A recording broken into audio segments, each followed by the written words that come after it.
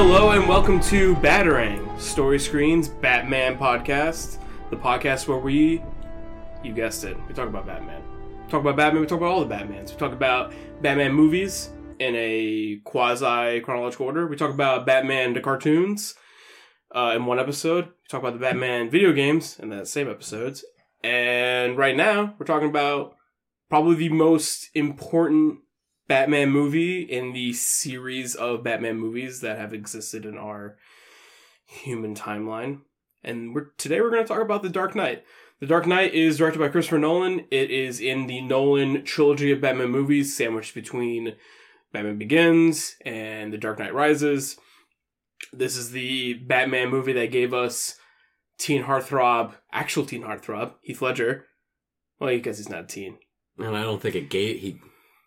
He gave us the Joker, right? He invented that character. Oh, I thought you were saying this movie gave us teen heartthrob. Heath I was Ledger. like, no, that's not what this If movie anything, did. this movie took away teen heartthrob. Teen heartthrob Heath Ledger. In a kind of a jack way. The voices you're hearing are my delightful cast of characters. The Clown Prince of Crime, Jack Holojetsky. The jokester. That's good. It was a bit dry in here, so I decided to make some jokes. Yes, and Jack, we all know you have the wryest wit, so it's appropriate that you are the jokester. Me?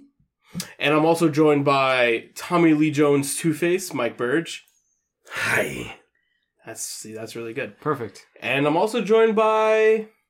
My voice actually sounds like this, actually. So That's how you... That's the whole point of the introducing, so people that don't know our voices, they understand who's talking. So that is Mike Burge, in case you didn't pick it up. This is me. Hi. And we're also joined by... Did you guys have anything else to add before I introduce the last guest of it? I just want to stress I'm the Clown Prince of Chaos. Clown Prince The of clown Chaos. Clown Prince of Chairs? Chaos. Chaos. Yeah, chairs. Yeah. Mm-hmm. Anything from you, Mike, you wanted to say before I introduce the... Burma. And today we're actually joined by Michael fucking Caine. He's Oh my here to be on. Hello, it's so glad to be here. No, don't do... Oh, no. No. Take it Forgot back. that. I'm Michael Caine. That's What the hell is Oh that? no. Free me from this prison. the boy wonder, Jeremy Kolodetsky. Can you do something for me real quick before we continue on? What's that, Mike? Can you say Burma in that amazing Michael Caine impression of yours? That you were doing before? Burma. Yeah, it's pretty really good. good. It's pretty good. It's really good. Great. Thank you, boys, for coming here to talk Dark Knight with me. Happy to be here. Happy to be here. Just to be quite honest with everybody, this is our second take. We had some technical difficulties, so we're gonna try and recapture the magic, which we're already doing a really great job. Boy, the first one was so good, though. Oh man, Oh, you man. guys are really. You would have for laughed us. like you've never It's laughed for us. before. For us and nobody That's else. it. Fuck It's gonna- the audience. They didn't They get don't it. need. The reason we got rid of it is too good. Can we get to the point though? Like, let's get through this. Real We quick, get to the 'cause I feel brass like everything tacks. else is fake. It's I true. feel like all of this is Where fake. so what we did in the last part, which I do want to get through because I think it's important in the conversation, Yep. and I didn't get to say my piece. Where was Well, good. everybody? We'll get to hear yours for the first What time. is everyone's first interaction with The Dark Knight when it released? Because it is when the movie came out, following the controversy of Heath Ledger's death, the viral marketing that took place, the casting controversy that took place in the beginning, the inception of this newest movie. Hey. That's Terminator. But what's everyone's Robbie's kind still of excited he just saw Terminator 2. So like yesterday? We're recording this one early. We're just mad. it's a non-linear I timeline. got an itch in the back of my throat. That's fine. Just scratching it. So I want to talk about like where we all were when we saw this movie and our interactions with first seeing this movie. And I want to hear Jeremy's take because in the first take of this episode, he had a really good response to it. Heartwarming. But also, you're the youngest person at this table, and I think this movie probably is the most influential on you. In fact, I know it. Yeah, absolutely. So, when I first saw this movie for the first time, it was the first weekend, and both Jack and I saw it at the on the same day, and we were visiting our family in New Hampshire, and we the nearest theater was a Regal theater, and this was the first time I ever really set foot in a Regal theater because You guys had to do the Stinta? and then back then that theater was really fucking grimy. And that was just like all we were like used to. That's what we were accustomed to. Yeah. So going into this really nice Regal theater for the first time was already like got me like really excited because it made me think, oh, this is something really special. Mm-hmm. And, you know, also the viral marketing and, you know, the passing of Heath Ledger. The hype of the movie was... Just the incredible trailers and everything that came out before it just really got me excited. Mm-hmm. And I was only 13 years old when this movie came out. And I feel like that's the absolute perfect age for this kind of movie to have just like an absolute like massive influence. I mean, like, you know, it's no secret that you have a little film now. You're going to school for cinema studies and you know, work in film, and you've like interned and or helped out at like film festivals, right? Like you're engaged with film. Very much so. And do you think this movie has attributed to you? It was definitely a big contribution. Right. It certainly wasn't the first. Like, I remember, like, making stuff in my backyard and watching, like, a whole bunch of... For sure. Whole bunch of movies. Like, but I remember, for me, like, the movie that, like... And this might be a discussion for a different day, but I'm hosting. But the movie that, like, really changed my life and got me, like, thinking more about movies was Fight Club. That's Fight Club, for me, was the that's one another good where one. I saw it. And, like, I didn't see it in theaters. A friend of mine showed me at a sleepover, which I couldn't tell my parents because they were going to be mad I saw an R-rated movie. But I saw that movie and I was like, it like broke my brain open like an egg. And I can only imagine like being a 13-year-old. And that's the thing. I was that age when I saw Fight Club, and that's what it did to me. So I can only imagine like seeing a movie like Dark Knight, which is like an IP, an intellectual property that you have grown up with. But for the first time, seeing some of these characters kind of do... Not these things in general, because like the comic books generally have a darker tone to them, but seeing them do it on the big screen. And I watched the animated series. I watched Justice League. I saw like the Joel Schumacher. You were not unfamiliar. Not at all. Not at all. But this is a whole new world. But yeah. So Jack and I and my father and I think our uncle came with us too. We sat down in the big, comfy Regal seats, and like the theater was completely packed, and there was just this insane energy of everyone just like incredibly psyched to see this movie. And you know, this was my first time in a Regal theater, so I didn't know that this was a normal thing. But when the Regal theater like the screen itself like opened up, like the fucking pearly gates, and made the screen like 3/4 bigger than it was before, that shit blew my 13-year-old mind when I was a kid. And I was like, oh my god, I'm in for something special. And then the Watchmen trailer with the fucking Smashing Pumpkins song cut to it, that shit blew my mind. The Watchmen trailer's real good. That's a great trailer. Yeah. That trailer holds up. And then the movie started, and I was just taken on. Mike Birch is laughing. I'm sorry. There's something about the sentence.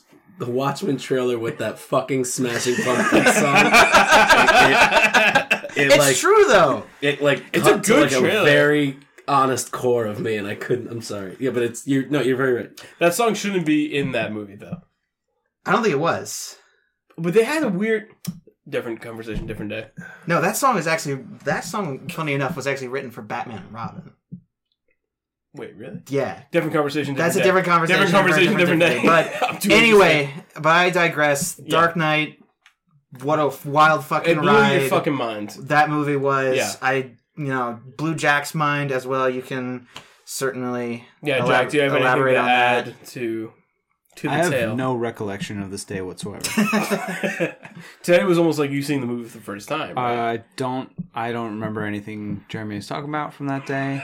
I didn't know he was my brother until he kind of alluded to it. Just met this person minutes ago. I don't even really. No. We went to see it together, and I definitely remember. I mean, I was 16 at the time, so that's also a pretty impressionable age. Absolutely, yeah.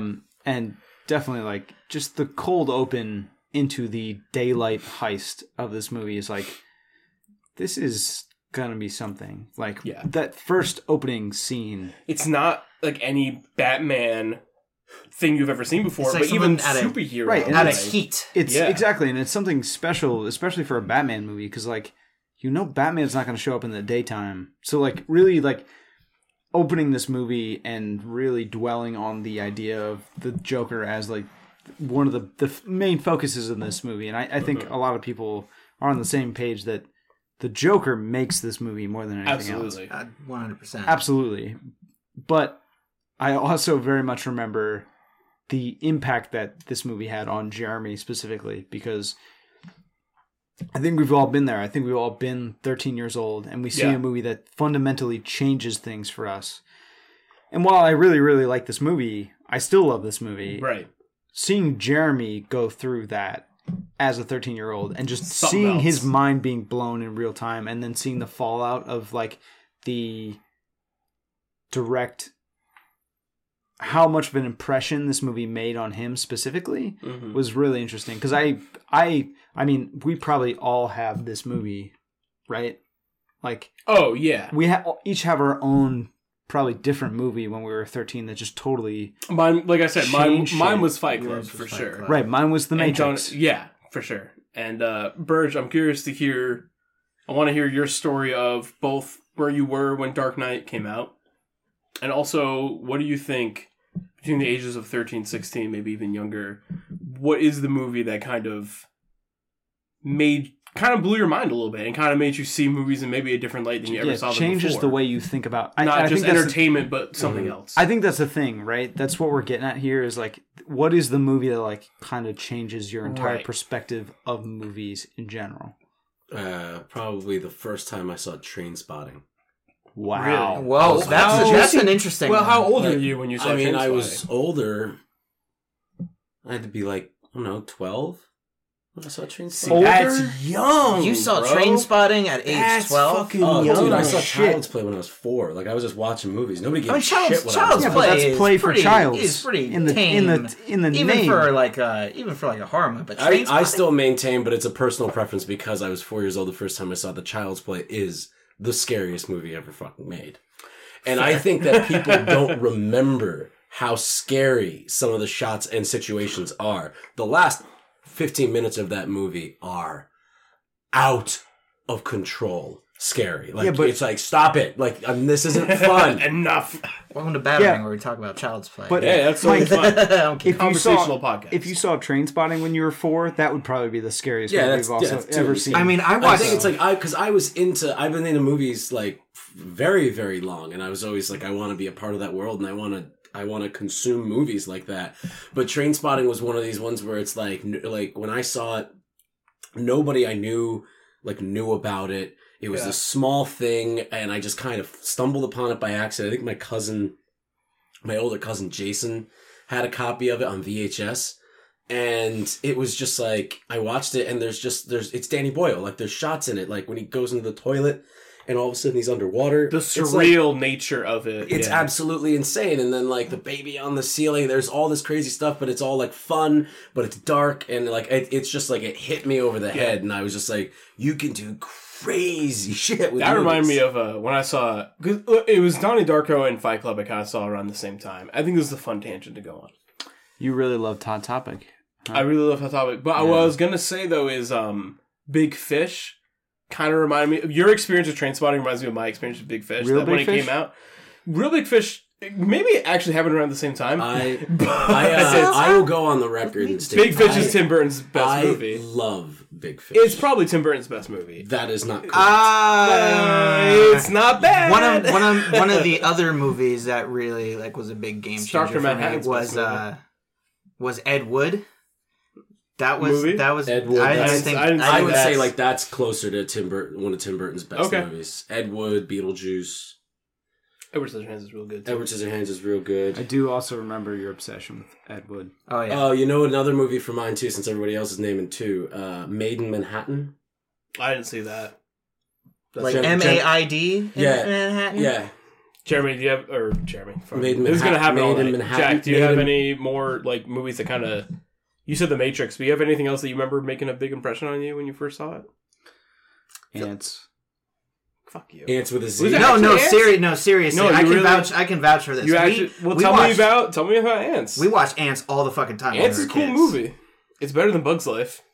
That's Without not a true. doubt. That's It's not true. You don't think it's better than It's Bug's not Life? better than Bug's Life, but I watched that movie. It's different. a lot when I was a kid. I think they're two sides of like a similar coin. Made in Manhattan had Jennifer Lopez and Ray Fiennes. And Ray Fiennes was the romantic lead in a romantic comedy. Mm-hmm. This makes sense. This is a pretty cool Batman podcast we're doing. It's a great Batman It's podcast. important to find kind of when we talk about Dark Knight, I think it's important to find out like the movies that made impression on us, because this movie made a big impression on Jeremy, but this movie also made a big impression on all of us. On everybody. On everybody. And This the- movie is Going to see this movie in the huge. theaters is like a big deal, and that is a story worth telling. So my story, which is short, is I saw this movie at the midnight opening at the Galleria Mall in Poughkeepsie. And then 6 hours later, I bought a ticket at the Fishkill Galleria and I saw it again. I slept for like 4 hours and it was like 10 a.m. And I was like, my girlfriend was like, "Did you see Batman?" I'm like, "Yeah. Guess who's going to see it again? You and me. Let's go." And we just saw Batman. I just watched Batman again. So in 24 hours, I already saw Batman twice. It was that big of a deal. And like the last movie, the movie I can think about that affected me that way, where it was just like, you leave the theater and you kind of like look at the sky and you're just like, that's not as cool as what I could just turn around and go do again, was Force Awakens. Because when I saw Force Awakens, I like had an out of body crying experience. But that's more nostalgia based. Dark Knight is new. Yeah. Was new. It was something that none of us, I don't think, have seen before. and and it it was was in a superhero movie and in like a movie like this in general. It was unlike anything that had ever happened for a superhero movie, and it's pretty much unlike anything that has ever happened since. I think like the closest thing might have been like recently may have been like Logan, as terms of like what you could do with the superhero genre, Maybe or Civil War or Winter Soldier. I was gonna say like the first Avengers, because the first Avengers was like the movie that proved that you can bring all these characters from all these different movies together and make it work. I think what Yeah, but it's a different thing. It is a different thing. No, it's a much different thing, but it's on like a similar like game changer what for Dark like Knight, what the superhero what Dark Knight genre does so was. successfully is that it is the film is a juggling act of like, and it's a juggling act in different acts where it starts off as just like, we're gonna talk about the mob scene, and then we have the supernatural element that's entering the mob scene, the Joker, and he's your X Factor, and he's changing kind of like the classic mob paradigm into something that he basically turns into chaos, as he does with everything. And he like molds and changes this like plot dynamic and uses it to his will. And it's just, the film uses so many things we've seen before: gangsters, superheroes, action, pseudo-noirs, politics. But it wraps it up in something that like I have not seen since, and I don't think you would ever see again. Like, you know, there's never going to be a Batman movie made like this. No. Ever again. There will never be a Batman movie like this movie. Nolan certainly tried with Rises, but There that's probably that's won't be another- That's another, we'll get there soon. There probably won't be another superhero movie made like this. No, I think that, I think Civil War and Winter Take it Soldier... even simpler. There probably won't be another movie made like this. in a No, while. this This is is a game changer in every sense of the word. We've been using that. This term was a lot. something that completely changed, not just like how superhero movies are made. It changed how movies are made, released, marketed. You change things. I don't. So He's right though. He's absolutely 100% when I- right. It's my first time going to see this, I went down to New York City. I went with my friend of mine, and we went in there. None of our other friends could go. We went opening night. It was really awesome. We were right in the front row. I was like the third human body to enter the room. And I do specifically remember the Watchmen trailer because it was like everybody was looking forward to it. Simpler days. And that's just it's a like, you know, it's a fucking movie, man. Like, it's a fucking masterpiece. Like, it's fucking crazy how good this movie is. Me and you, Robbie, we were talking about it where it's like, it's a lot like Blade Runner in the sense where you're like, Blade Runner 2049. Yeah. It's like, this movie has no right to be this this good. good, Like, it's yeah. got all these moving parts, and it's about more than just, you know, punchy, swingy, laughy haha. It's got like weight to it where it's talking about, you know, like morals and just and what it means to believe in something and to like that's one of the things everybody always says, like The Dark Knight, Batman Begins. It's like they're doing comic books only like for adults and seriously. It's not so much they're doing it seriously. It's that they're treating, especially with The Dark Knight, is they're treating all of these characters with respect. Yes. All of these characters are being from Gordon to Rachel Dawes' character to Harvey Dent. Like, everybody is being treated with the right level of respect, whether or not they're exactly like the comic books or not. Because everybody is drastically different from what they are in the comics or anything like that. But it's they morph them together into these archetypes that all serve what this movie's trying to get at. I mean, I would say that Dark Knight is very successful and masterful as a Batman Begins sequel. Mm-hmm. And it treats those characters with respect from Batman Begins. Whether or not the movie is concerned with the comics or the Batman lore or anything like that, I don't think it really is. I think the movie is kind of like, yeah, we have folded in some of the best parts of Joker, and we fold that into like our own thing, and like you guys brought up a lot of Long Halloween as like a comic book that's like relevant to this film and to a lot of the films in the Nolan franchise, and they probably folded in a lot of that stuff as well. But this movie is really trying to be, I think, a sequel to Batman Begins and like a thematic kind of extension of that movie and taking those themes from that movie into new places. Mm-hmm. Like the idea of fear, the idea of corruption, the idea of crime versus Gotham, crime versus Batman, and what introducing this foreign agent that is vigilantism against the current political paradigm, which is crime, and seeing how those two things interact and seeing the organism that is born from this injection, which is the Joker, something that is crime, something that isn't political, something that cannot be killed by logic, this kind of parasite almost. Whether or not Christopher Nolan is concerned about where Batman has been previously as far as comic books go or the graphic novels go, he is certainly keeping all of the major touchstones of Batman history in mind. Yeah. Like, it's not like Christopher Nolan hasn't read or doesn't care about those he knows. Very pivotal and important Batman stories. He is keeping them in mind while still forging his own new Batman story. Yeah. Like, I think one specific example is the courtroom scene with Harvey Dent when he is interrogating the witness for Maroni. Falcone. Maroni. Yeah, sorry. This is like earlier in the movie. Right, and when he almost gets assassinated and he almost gets assassinated, like, and that's a scene from Long Halloween where Harvey Dent gets acid thrown on him, and that's where he becomes Two-Face. Yeah. But it's playing with the audience expectation of knowing that's when Harvey Dent gets the acid thrown on him. It's usually in a courtroom case during a case. And he subverts that scene where Harvey Dent actually becomes like heroic in that scene and shows a moment of heroism, because the Harvey Dent changing into Two-Face is going to come later in the movie. And it's also something a lot more tragic.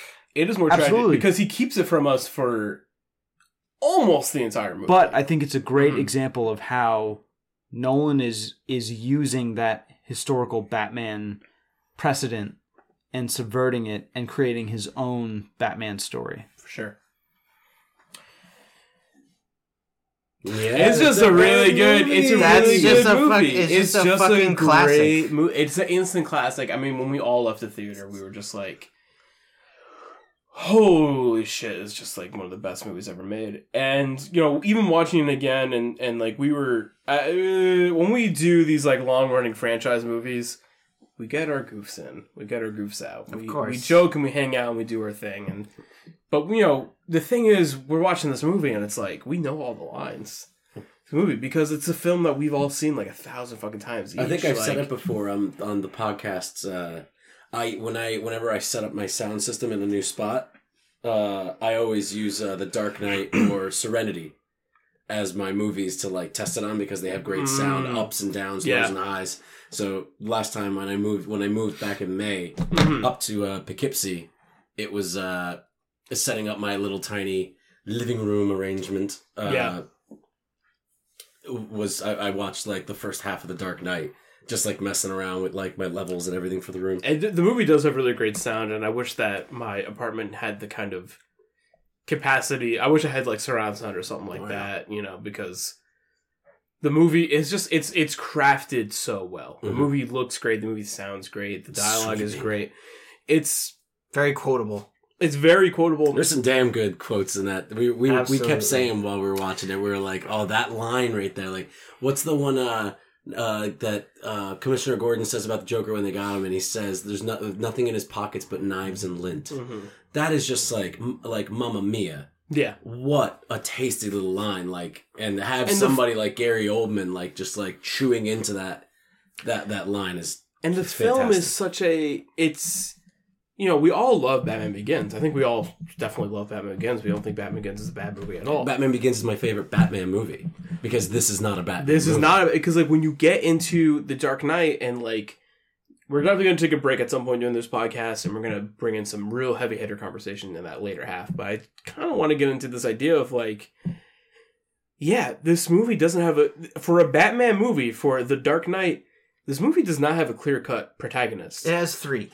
Yeah, I say. Arguably so, for sure. But I do think when watching it, like, I think it's kind of like a roller coaster ride where you finish it and you're like, that was one of the best Batman movies I've ever seen. But then you think about it and you're just like, Not because of Batman. not because of Batman. because Like, of Batman. does Batman do some cool shit? Like, yeah, he does the weird dance and people fall next to him when he fights them.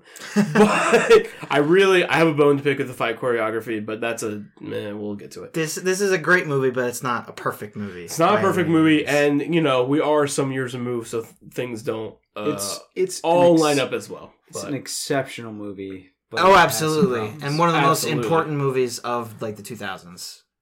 yeah. Yes. For yes. like, 100%. definitely in terms of like blockbusters. Absolutely. Absolutely. It's But a crowd pleaser. For sure. for sure. But then, you know, when you get to Dark Knight Rises, which we will be devoting a whole episode of Batarang to, of course. But you know, Batman or Dark Knight Rises feels like much more of a sequel to Batman Begins, whereas this movie is kind of like this weird, perfect cinematic outlier to the entire trilogy, and it just raises a lot of questions. It makes me question, like, what is going through these people's heads when they're making this film? Are they just like, they caught all the lightning that has ever existed in a Batman bottle, and they're like, very much an we're accident. just gonna do this. It's very much an accident. It has to be. It's a lot it's of a perfect storm. It's right? a lot of very good things and a lot of very good people and talented people all involved on something, trying to push something that's aggressively different from what they did before with Batman Begins. You know, like the whole idea is like Chris Nolan sat down his team and was like, made him watch Blade Runner to make Batman Begins. Like, I want to make a movie like this. And then with this one, he sat him down and he like had him watch Heat. And he's like, I want to make a Michael Mann movie. And so it's like, he just like took everybody's talents and just directed it through a different filter. And then what came out the end was just like lightning in a bottle. It's like they caught it. And it's like, oh my God, that's why Dark Knight Rises like was doomed from the start. It's like, Because it's it never cannot. going. And that's the other thing too. Even though this Dark Knight is the second part in a trilogy, you don't really need any more after this story. And you don't really need anything from Batman Begins to fully understand what's going on. It exists on its own. Very much in the same way Yes. where we've mentioned before, where The Dark Knight Rises pretty much doesn't really tackle anything from this movie. No, save it's for much like, more- it's there's much a more, Harvey Dent scene and Commissioner Gordon loses his marriage. Like, Ish, that's about yeah. it. Like, everything else is Otherwise, pretty much it's about direct Batman sequel to Begins. Batman Begins, yes. absolutely. And like there is some turn because obviously Heath Ledger dies before he dies before the movie actually releases in One theaters. of the right? most tragic losses of. I was mean, going to say, June 22nd. I remember That's his- that date. Yeah, like I think it was January 20th. No, it was June 22nd. Well, I think this is a good point because I want to get some of this like more. I think the second half of the podcast is us diving into the deep chunks of the movie. But before we get into that, like, you know, kind of to backtrack, do you guys remember? You guys remember where you were when the movie came out? Do you guys remember when you heard Heath Ledger was going to be the Joker? I remember exactly. Well, I thought Give it you to were going me. to say when Heath Ledger died. Give me both. I remember. Start with Heath Ledger that playing the was Joker. absolutely rough. When Heath Ledger When died. Heath Ledger got cast as the Joker, you're like, that's kind of weird. But I am a huge Heath Ledger fan. I love Heath Ledger. And Brokeback Mountain was just a few years before this, and it was like, that's one of my fucking favorite movies. That movie is amazing. Yeah. And it's like, this guy can really fucking do this shit, and he's breaking into it. So when they hired him as the Joker, I was like, hey, go for it, dude. We Like, haven't seen him. it do was a but he's complete opposite direction where everybody thought he was gonna go. They thought now he's like this Oscar dude. Like now he's gonna be doing the Oscar movies and like Which he getting is. that gold. and they were like, oh, he's doing a superhero movie now. Yeah. You know, and Chris Nolan still hadn't done Inception, which I mean, Dark Knight is what really solidified him. But then when he did Inception 2, they were like, oh, Christopher Nolan's a genius. Every movie he makes, we'll just give him the stuff. Do it. Give him everything. Yeah. So it hadn't happened yet. So everybody's like, "Oh, he's going to play the Joker. There's no way he'll ever top Jack Nicholson." All that stuff, and it's like I do remember that. Yeah. there was all of that. But when he died, it was like I remember being like physically upset, like just like I was at work, and I think a buddy of mine from New York, I was living in Virginia, texted me. He was like, yo, Heath Ledger died. And it's like, what? That can't be true. And you look it up and you... Sounds like some marketing or some weird thing maybe for the film. It's crazy. Well, because I don't think that they hadn't just quite started the marketing campaign. And that's the whole thing, too, that's interesting behind the scenes with this, is their entire marketing campaign leading up to the movie was going to be completely centered around Heath Ledger as the Joker. Because it was a tour de force. He also directed a lot of these kind of vignette pieces that we see a little bit in the movie, but also in the on YouTube, right? Like he pretty much just like was able to do whatever he wanted. Because as the story goes, Heath Ledger locked himself in a motel room for 6 weeks. As a diary. And like completely broke into the psychology of this guy, developed the voice, which he pretty much just came up with a really good Tom Waits impression. Yeah. And he didn't try to do the Mark Hamill.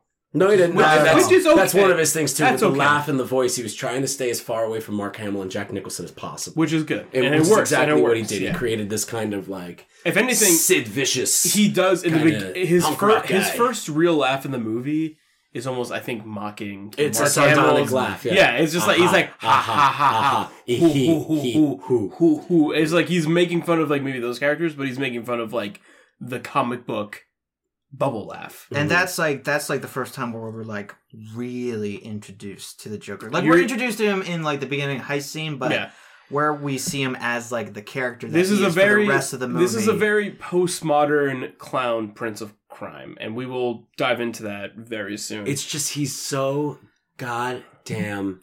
He's good. He's amazing. Every time he's on the screen, you're just amazing. Like, what is this guy gonna do? Like you can't take your eyes off. You can't like it's one of those shocking like things where you're just like it doesn't matter.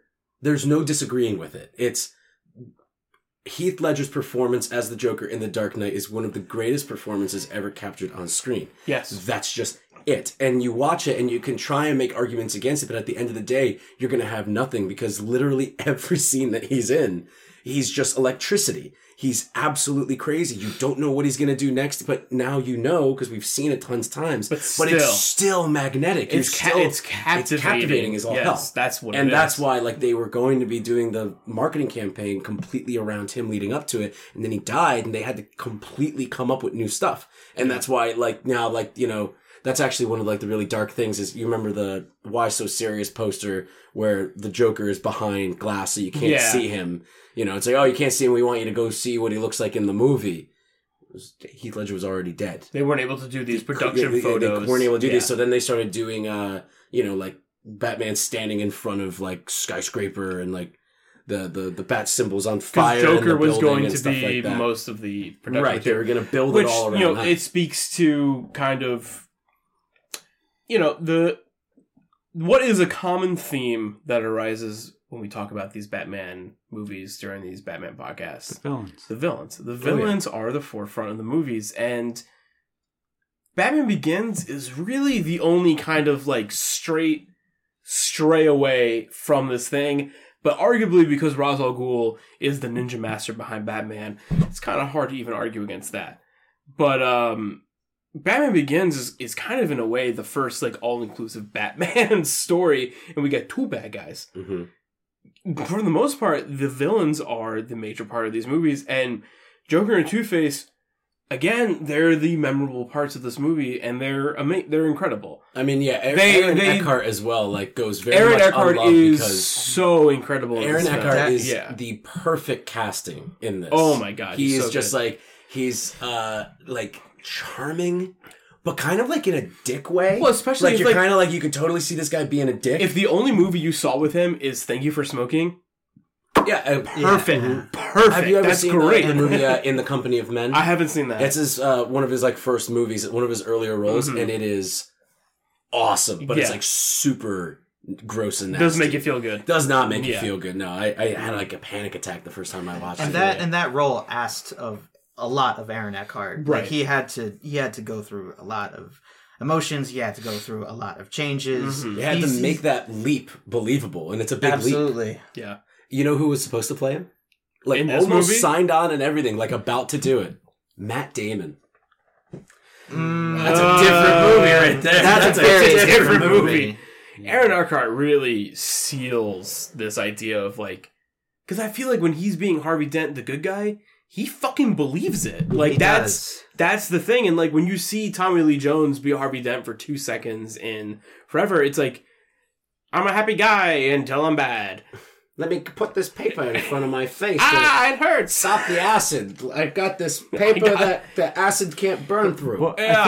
I think what the Dark Knight really nails, which is what you're getting at here, referencing Forever, is that Harvey Dent really only works if you know Harvey Dent as a good character. Right. Like the dichotomy of Harvey Dent only works when you have a pure Harvey Dent introduced first. Yeah. And Harvey Dent as the actual true White Knight of Gotham. Is the best version of that character. Right, For and sure. and he is in this movie what Batman aspires to be, because Batman only wants the best for Gotham, and he believes that Harvey Dent is the actual like true. The fucking But, line. Yeah, I mean, The Batman hero only, that- Batman that- only has his hubris for a moment before he's just like, no, like, I have to exist right, but under the radar. I have to exist as the illegal entity right, to but Gotham. it's the Yeah. line that's been like done to death now. Is Harvey Dent? It was the hero that Gotham needs. Yeah. Right? But the reason that character works so well, the corruption of that character works so well, and seeing like the corruption of that character through tragedy Yeah.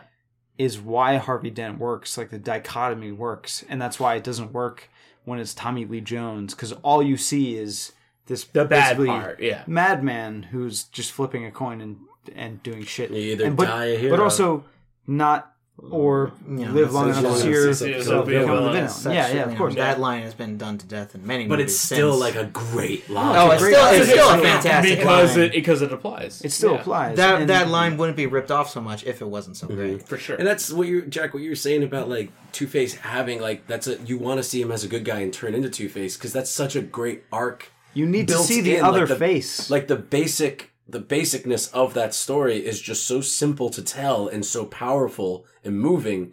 Like they just had like, you know, it was already like baked in. They're like, oh, all we got to do is just translate this on there. And it's a great mash between, like, you know, we said that the three main characters in this movie are Gordon, Dent, and Bruce Wayne Batman. Yes. You know, and it's coming at trying to stop crime, the bad guy, which is crime, through different means, you know, like vigilantism, police, or like the law and like locking people up and Politism. politism, Yeah, stuff like yeah. that. Politicism. Yes. Politism? Yes. Politism? I think politicism. Politism? Yeah. I think politics is like Politics, the cleanest. yeah, I was that's just what trying to that get is. there. I I, got wasn't you, I got trying you. to sound dumb. And it's like, yeah, and we see, and the Joker is kind of like this, you know, this monkey wrench that's being thrown in their, you know, proverbial gears. Yes. They are trying to like get this city back on track and moving, and in comes the Joker, and he's just like,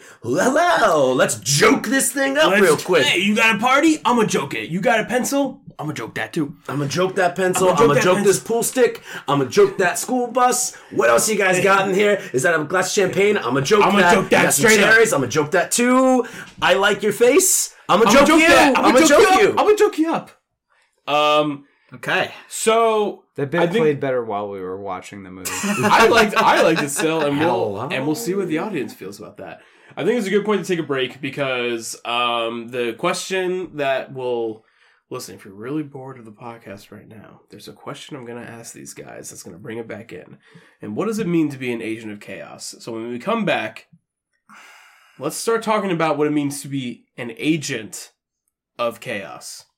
Because this is kind of different than what a Joker proper normally is. Joke Let around. me just foreshadow this. My agent of chaos right now is whether or not I'm going to pee my pants. So This is a good point to take a break. And I also Could need go to get either more way. beer. Take a little break. it could Alright, go either way. We'll see. Thank you guys for listening this far, and I hope to see you back real soon.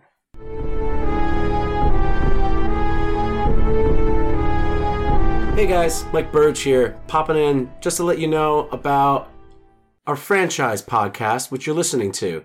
You might not know, but we did another franchise before, and it was one that made us all the Story Screen family that we've become. Ooh. Yes, that's right. You guessed it, because you're so smart and you didn't even really need any clues besides that. We did the Fast and the Furious franchise. We did the Fast and the Furious, Too Fast, Too Furious, Fast and Furious, Tokyo Drift, Fast and Furious. Fast and Forward? Furious, Oh, Fast 5. Fast 5, Furious Furious 6, Furious 7, 7, and then the F8 of the Furious. There you go. Yeah, that's it. We also did the ride. Oh, the amusement park. Amusement park ride with all the Vin Diesel And we did holograms. Los Bandoleros. And we did Los Bandoleros, yes. It's a complete... Wait, did you guys just like watch a YouTube video Of the ride, yeah. We didn't go. We didn't. Yeah, we end up couldn't going. go. Yeah. Because that one's not even at Florida yet. Yeah, we couldn't go. Yeah, we wanted to. And we did it all a quarter mile at a time. So you guys can check back on that, and you know, you can really get to see, you know, Vin Diesel's arc of like going from a guy that completely ruined a man's life by bashing his face in with a wrench to like a really good father figure for all these rapscallions. Who also maybe will bash someone's potential face in with a wrench. That guy deserved it. Agreed.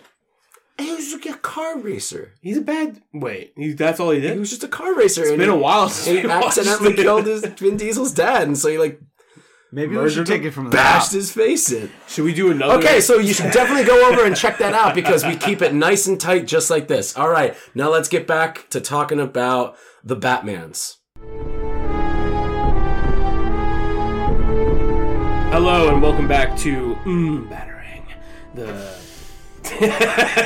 Yeah, you like that. Story Screens Batman podcast, the episode where we're talking about The Dark Knight. So the kind of cliffhanger I left the audience with, and my fellow co-hosts, Yeah, come on, hurry up. is the idea of Joker being an agent of chaos. Chaos. Cheers. Cheros. It's chaos. Chairs. Chairs? Agent of Cheros. So the that reason like a I Lord of brought the Rings character? before everyone makes fun of me for saying that sentence and bringing this idea up, Too late. it is too late. But maybe the listener is a little late to the joke. The reason I brought it up is because I think this is the first time we've seen Joker be an agent of something. Him having a potential God complex. Him kind of like holding something to a higher esteem. This idea of no God, this idea of chaos. Him kind of thinking that maybe he's a subservient to this idea. Whereas Joker that we've seen in the past operates on his own. He's his own leader. He's his own master. He's his own kind of agency. And I do think that the Joker that we see in this movie is an agent, is a subservient, is something that works under an idea. He's almost a type of... Imagine him as a missionary of chaos. Imagine him as something that is trying to preach chaos to the world, which is not really in line with the Joker characters we've seen before. And that's kind of my pitch, and I'm curious if you guys feel similar, and maybe bash it out of the way real quick, and we can get through it, but that's a big question I want to bring to the table.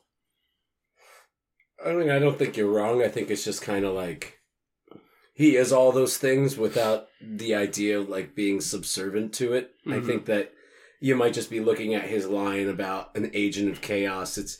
I think that he does think that he's in charge, but I think what you're scratching at is like he has like a feeling of duty. Like it is his job to give Gotham a better class of criminal. It's like it's his job to do it. Nobody else is going to do it. And I think that's where that comes from. So no, you're not wrong at all. That's an interesting way to look at it. I think I disagree with you both in that both of you are assigning sort of a meaning to what he does, and his entire point to what he does is so devoid of meaning that I don't think he has this more grandiose idea of what he's going for. Well, he literally has that line about the catching, like a dog chasing cars. Like, I wouldn't know what to do if I actually caught it. I was like, I don't have a plan. There's no end game here. And both of you are describing a Joker who has this bigger picture idea, bigger meaning, the bigger implication of everything that he's doing. He does kind of hint at it. Yeah, it's not. I think it's not big plans. It's small, immediate plans, which he does plan on being a better criminal in Gotham. He says that. He starts to make moves to do that, and he's like, "Now I'm going to do this. I'm going to use the news. Now I'm going to do this. I'm going to blow up a hospital." Like there's some smaller plans as he's just coming along. But there's some level of him having to sit in a room, sit in front of something, and plan something out. Well, the bank. No. Now you're losing me, because that is looking past what we see in the movie, and the Joker's whole point is that he is this kind of mystic presence. He just kind of comes in and goes away. There's no, like, I don't like people that are like, oh, his plan was way too intricate, it wouldn't work. And I'm like, it did work. I think it did work, like, but I think that he's such a mastermind that he did plan it. But because what you're describing is inherently the opposite of chaos. Absolutely. Which is what I think that like most people who are like agents of anarchy are actually forces to be in line with a paradigm.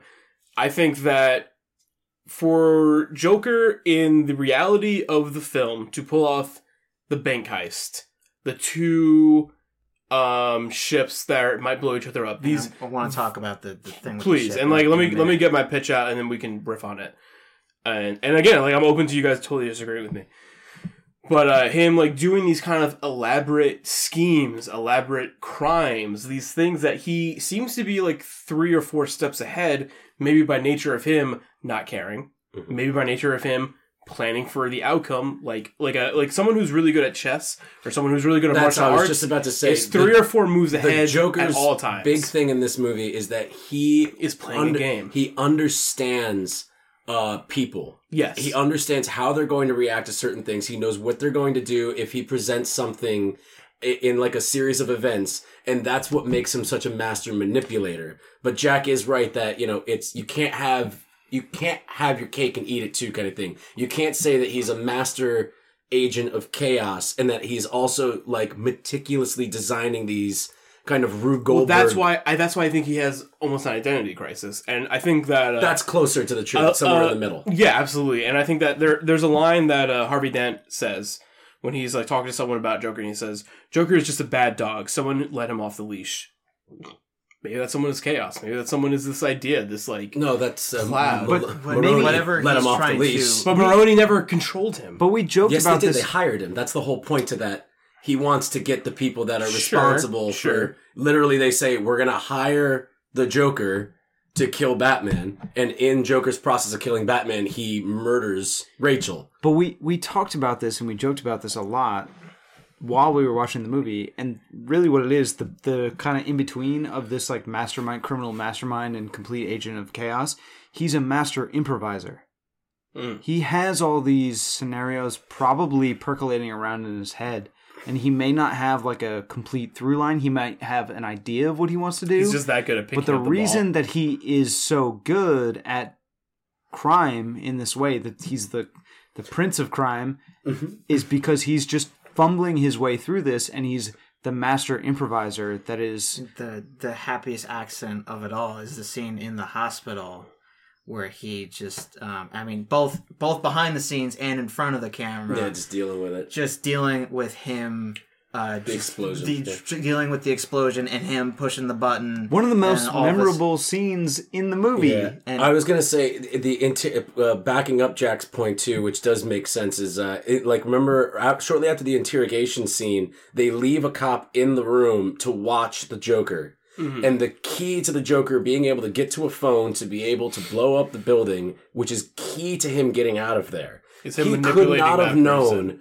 who they were going to put in that room to watch him, or even if they were going to put someone. And so when he sees he's in the room, he's like, "Okay, I've got this guy. It's not Gordon. It's not anyone else. It's this guy. He's just a cop. I'm going to remind him that I've killed tons of his friends, and I'm going to get this guy to beat me up in this interrogation." Like, he just made that up right there. And so, or didn't, but that's kind of like, that's what's so much fun about this character and this performance is you don't know what he's going to do. So you guys really it almost stand by feels like the he could do idea- something different every time you watch He's really the movie. that unpredictable. He's really that just... But he's simultaneously unpredictable and a mastermind because he just can roll with any scenario that is presented to him. He's playing jazz. Haven't you guys seen fucking La La Land? Yeah. So what? So this is essentially... Jack City liked of that. Stars. So where I'm kind of boiling this down is like, so what's the Joker's like superpower? His ability to just kind of... I think the Joker's superpower is improv. improvisation and luck. He's one of those USB alumni. I can agree. And I then- like that. And then all of a sudden, another point he's trying to make is that other people are just like him too. With Yeah. the fairy scene, is that I'm not the only one who is an agent of chaos and who can just like cause all this destruction, or do something that's all like a part of the plan. So I'm gonna give these people their fate of either letting themselves succumb to these criminals on the boat, or like letting these criminals take them, or them taking the criminals because they have already like made their decisions and everything, and all of a sudden they're proven wrong. Yeah.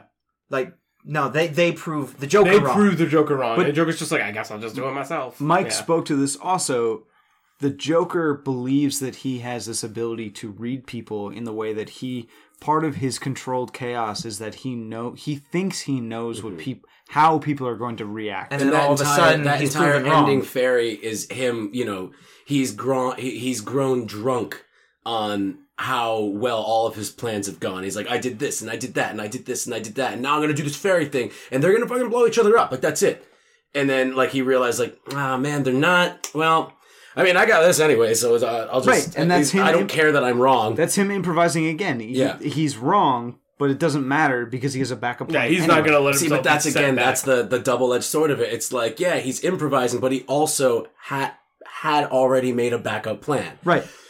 It's you don't which know where still he's coming fails. from. But You the don't thing know is- if it's devious with intent or if it's just like dastardly because he's just coming up with it like a desperado. But he's good at improvising because he has ostensibly thought about all these thousands of potential scenarios. and Do you has planned guys for them. think Joker cares about Gotham? Do you think Joker cares about the state of Gotham? And what do you think is what Joker wants Gotham to be I mean, at definitely the end of this movie? in certain versions of the character. No, you're talking about in this movie. This one. Sure, but if you in have this something movie, to influence... Yeah. that's I think that's it. He cares about the influence. He doesn't care about the outcome, but he cares about having influence. yeah, he wants to make like a stamp onto Gotham. So he that cares they more won't about ever- his own perspective or his own legacy. on the No, thing. I think it because he kind of says it in the end. Like his entire thing that he was working towards was Dent. Yeah. He was doing his own little thing with the crime bosses But Dent was the... because he's the obsessed great- with Batman. But the big thing that he's doing Dent is throughout the whole white thing whale. is like, Dent I want- is the white knight, the white I whale. wanted to prove that I could take someone who was so altruistically and morally good, and I wanted to bring them down so far where they could become this, like, for lack of a better term, agent of chaos. and then- or supervillain. And then because he does that to Dent, and he's like, oh, if I can do this to Harvey Dent, I can do this to anybody. Yeah. And that's where the fairy scene comes in, and that's when he's proven wrong. I mean, the idea of the agent of chaos, I think agent of chaos is just another word for supervillain. sure. Harvey Dent becomes a agent because, like, I wrote a little note in my phone, and I kind of like the way I phrased it is Joker is different. He doesn't work for himself. He sees himself as a soldier to an entity, to chaos.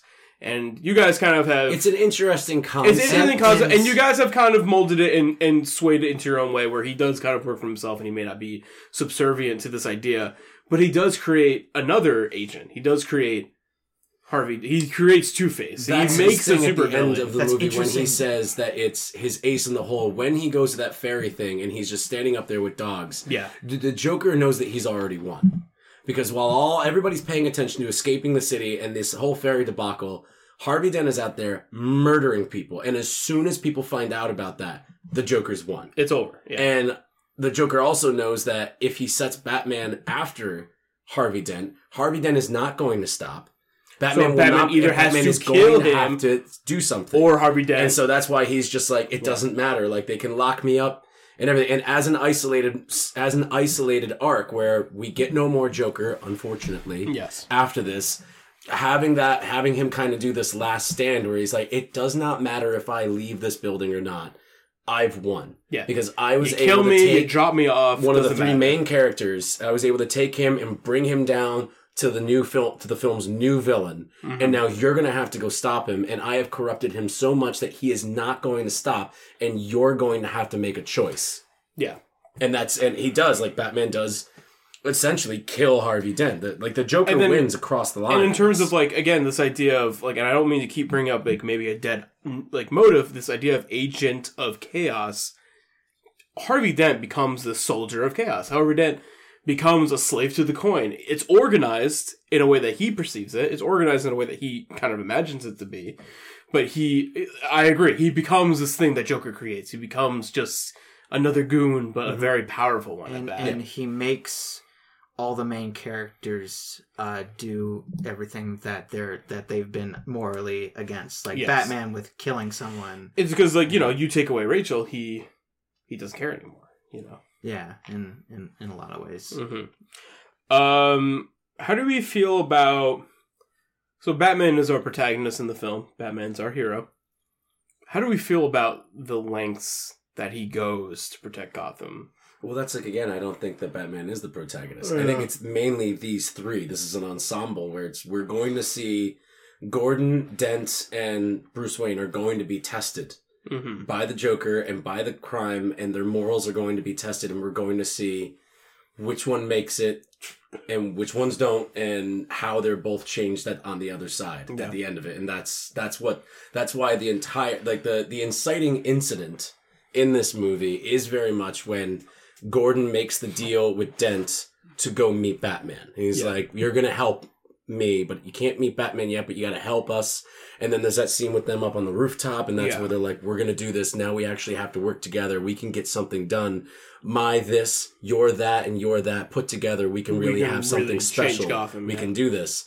And then the Joker just starts getting in there more and more and more, and Gordon has to, like, sacrifice his family and by, like, pretending to be dead. Right. And Dent sacrifices, like, puts his life in jeopardy by stating that he's Batman.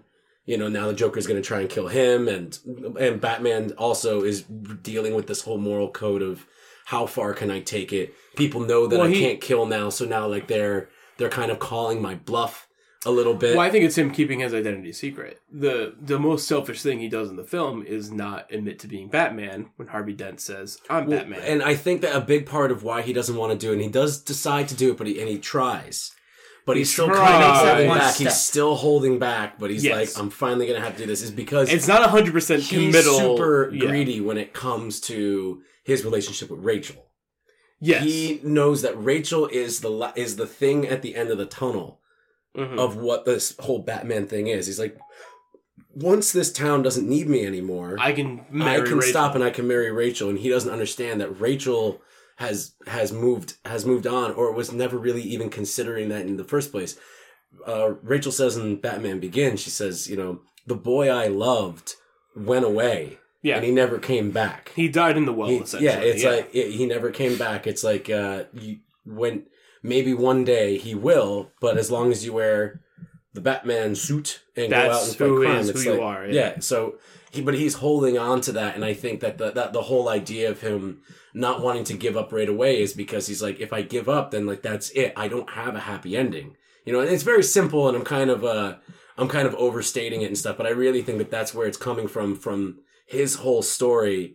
Pretty much is him grappling with his moral code and what this all means to be Batman and when it's going to end and how he's going to be able to continue a life after that. And Rachel is that big one, and that's, you know, the letter is a very big deal. Killing her is a very big deal in the sense of what the movie was building up to when that finally happens. I mean, he definitely has some animosity towards Harvey Dent in the scene where he gets shot by him and, like, kind of... He doesn't try the hardest to save him, I think. I think in the last scene, like, I think he holds something maybe against Harvey Dent. I think he maybe... No, I think he did try and save him. I really do. Yeah. I don't think that he would want the Joker to win. Yeah. And him killing Harvey Dent would be that, and it's just Batman's like he's that he good. can't hold on, like he just can't hold on to him for that long, and then you know, he ends up falling himself too. And you know, you gotta consider he has to save Gordon's son, Right? Of That's course, the whole thing. Yeah, it's like he's got to make this choice, and Joker says that earlier. Is like the choice is the killing. Mm-hmm. You got to decide, and whichever one you don't decide, that's the one that's going to die. You're responsible for that death. Yeah. And that's what's weighing on Batman after Rachel dies. He knows that the Joker did it, but he also he feels responsible because he wasn't able to, they just weren't able to do the job. Same with Gordon. That's why Gordon is freaking out about Dent, is because he lost Rachel too. He was supposed to go get Dent, and Batman was supposed to go get Rachel. Obviously, they were switched, but they were both trying to get places. Batman did his, but Gordon couldn't, and someone died. And that's why he's freaking out at the end. He's like, I have to save Dent. Like, we can't let both these people die. Yeah. I let Rachel die. I can't let Harvey Dent die. I can't let these people that were kidnapped from the hospital die. And that's his big... And Gary Oldman in this movie, too. Like, again, like... He's fucking great. He's just, like, fucking amazing. It's crazy that they got him for this role. It's nuts. And I feel like he doesn't really shine. As much as and we'll get to it, I am not a huge fan of the third Batman movie in this franchise. But Gary Oldman's one of the best parts of it, and he actually has, like... He has, like, kind of the most agency he has in all three movies in the next one, and and he's great. He's a great part of that film, and in this movie... I mean, this is his best one. This is... He does a really good job. He's a main character. This is Gary Oldman he is one of the main three. Bringing everything. Yeah. To Gordon. And this movie, you know, what I really love about this movie is just... I went to school for screenwriting and playwriting. I understand film. We all understand film. This movie breaks and switches so many rules in, like, storytelling where it's like, is there a 3-act structure? Not really. It's like a 5. It's like a 5-act structure, and also it's like, is there one main character? Like, yeah, it's 3 acts if you want to kind of bend the rules, but like this is pretty much everything fits into 3 acts. But realistically, this movie is a 5-act movie, 4-act movie, and then also like there's not one main protagonist, and it's not the superhero, and like they call it the Dark Knight because the Dark Knight is not ostensibly Batman. Mm-hmm.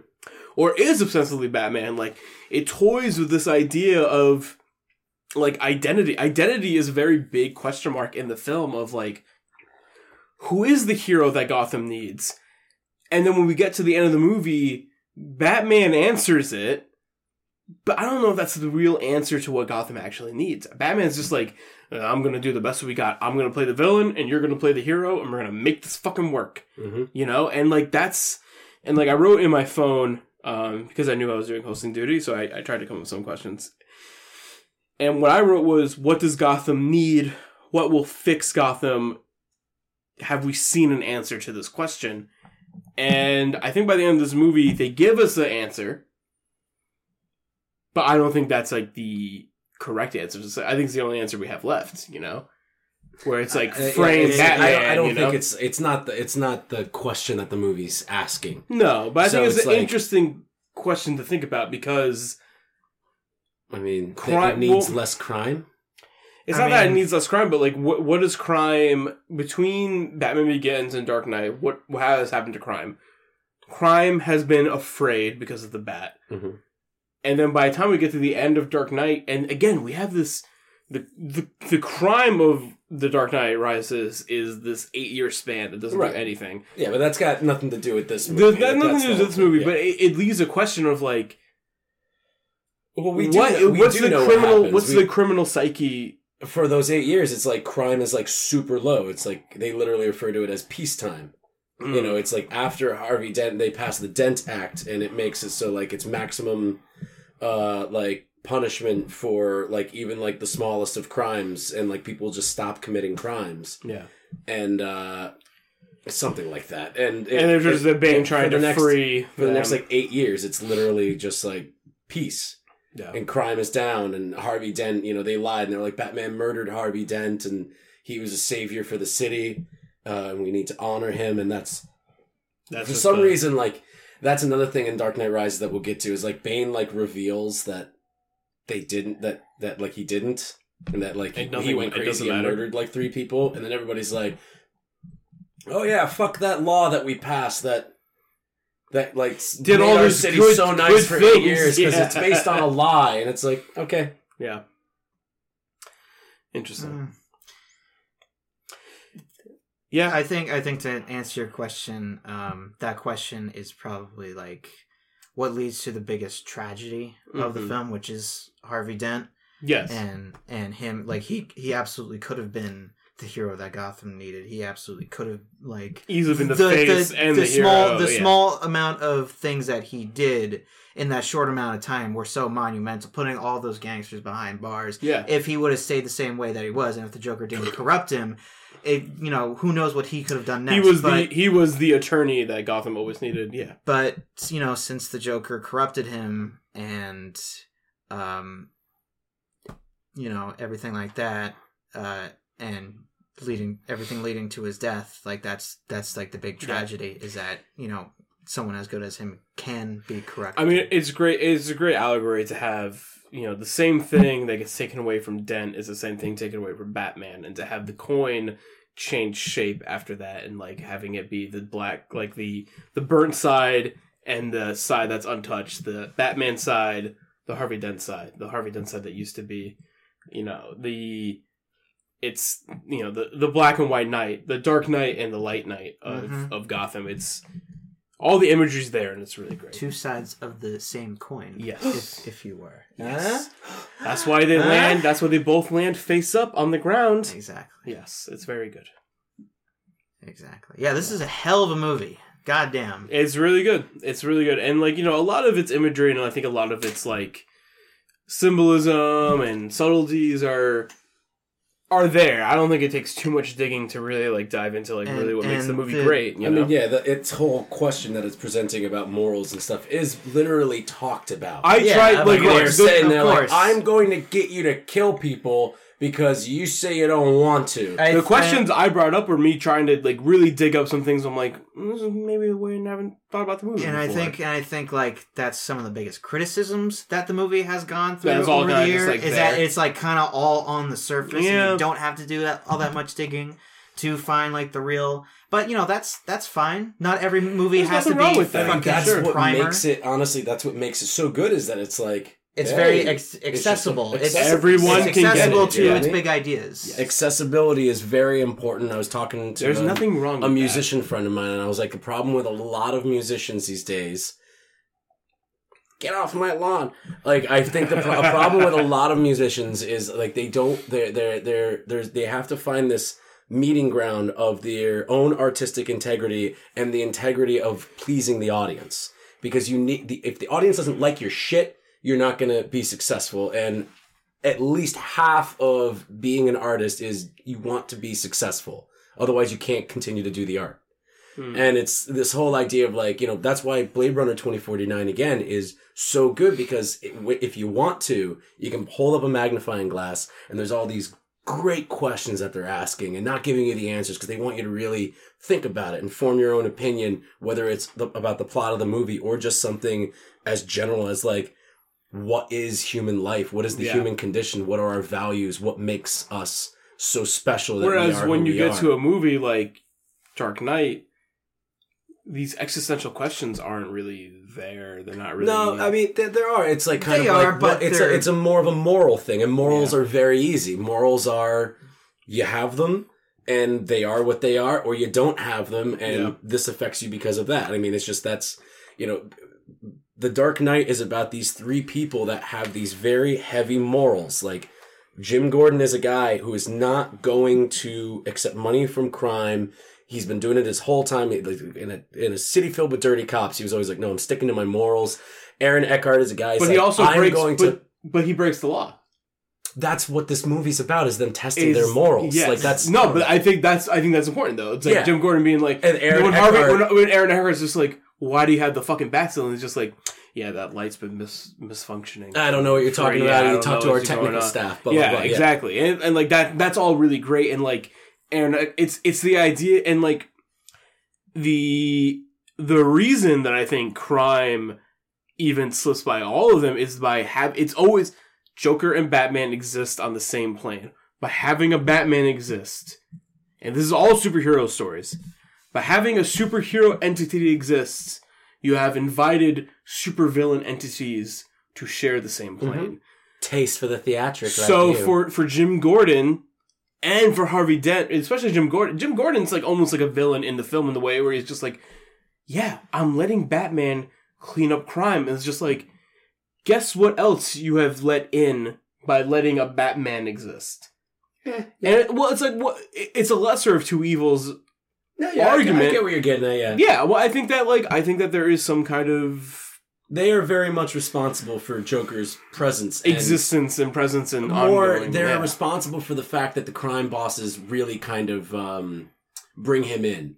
And treat him with, like, oh, respect. This is a thing that we could use you. Like, because at first they don't. Yeah. And then Batman, like, gets Lau, and, like, they do this Rico Act thing, and it, like, gets everybody again. Like, well, now we gotta...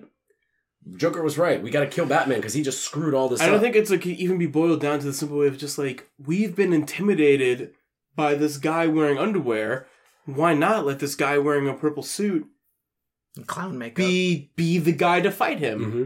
Like, why not? It's fighting fire with fire. It's so, like, 1-1, It's holding up a mirror to the scene where you've got the Bat Boys. Yes. At the beginning, and he's just like, that's not exactly what I meant when I said I wanted to inspire people. This is the mirror of that, where it's like, you've gone out there, like, Gordon says it at the end. He's like, if you get, if we start wearing Kevlar, they start using armor-piercing rounds. If you start jumping off of buildings and flying around just like a bat at night, scaring the shit out of people, well, we're gonna get this guy that dresses up like a clown and fucking robs people and shoots people. The idea, and like, I've talked about it in like things I've written before, and you can find those on the website. But like, what's that website again? StoriesCanBeacon.com. Nice name. But it's this idea of it's this arms race. By creating superheroes, you create supervillains. One does not beget the other. Like, they exist on a continuum, and that is as old as comic books is time. Like, that is how it works. So I think that, like, one of the greatest follies and this is maybe jumping away from the reality within the film, because I think we all understand that pretty well. But I think because Dent and Commissioner Gordon allow a Batman, they allow a Joker. And they are privy to the responsibility of his crime in Gotham. Mm-hmm. And I think the best question for the movie is just like, what can fix Gotham? What can cure Gotham? Is it the White Knight that is Harvey Dent? Clearly not, because the thing that might cure Gotham... but is Batman the cure? What I was trying to say. Literally already answered. It is the White Knight, because Harvey Dent, the Dent Act, after his death, cleans up Gotham for 8 years. Like, yeah. That's why I was saying, it's like, in the context of the movie really isn't asking that question. What happens afterwards is more up to your own opinions as a person after you've seen this story. And how you think, I think the ferry boat scene is representative of this city is ready to believe in good, and believe in itself and do all that. I think that's what that's symbolic of. But having the Dark Knight Rises exist, it answers that question. And it's like, oh no, it needed Harvey Dent. It's just, it needed Harvey Dent to die, to be a martyr, to be able to finally push this final move that would pretty much eliminate crime. Yeah. Sure. So that's kind of like what I tried to draw question-wise from the movie. I think there's like a ton more that we could dive into or whatever. I mean, this is another one of those movies too. It's like when we talk about The Dark Knight Rises, we're going to be talking about The Dark Knight again. Yeah. And especially when we see When we the talked new about Batman Batman movies, Begins, we talked about Dark Knight. Yeah, I mean, this Dark Knight movie is is going one to of come up those- forever. Yeah, it's because it's Batman it's Forever. one of the Batman Batman Forever. It's one of the biggest. It's one of the biggest movies of the 21st century. Like this is And will continue to it's do insane. so. It's insane. It's crazy, and like that's aged very well for 10 years too. 10 years next year. the only thing that I criticized of the movie was the fight scenes. Which, listen, I've criticized all the Batman. None of the Batman movies have had amazing fight scenes, and we also The less you see of Batman actually doing punches and kicks, the better. you But you at see the him same swooping time, people out. it's framed kind of weird.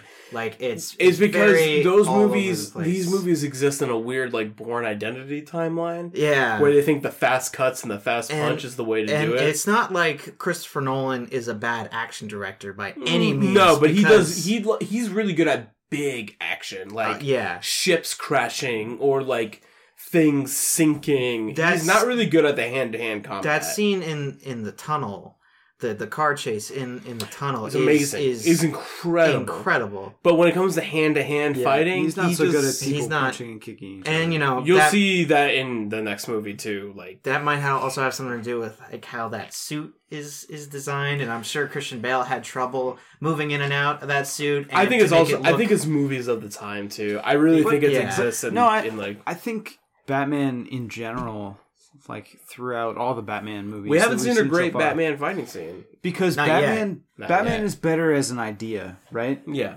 Like that's fear. if you want to frame it in the way, maybe the best way to contextualize it is maybe like the Arkham games, right? I agree.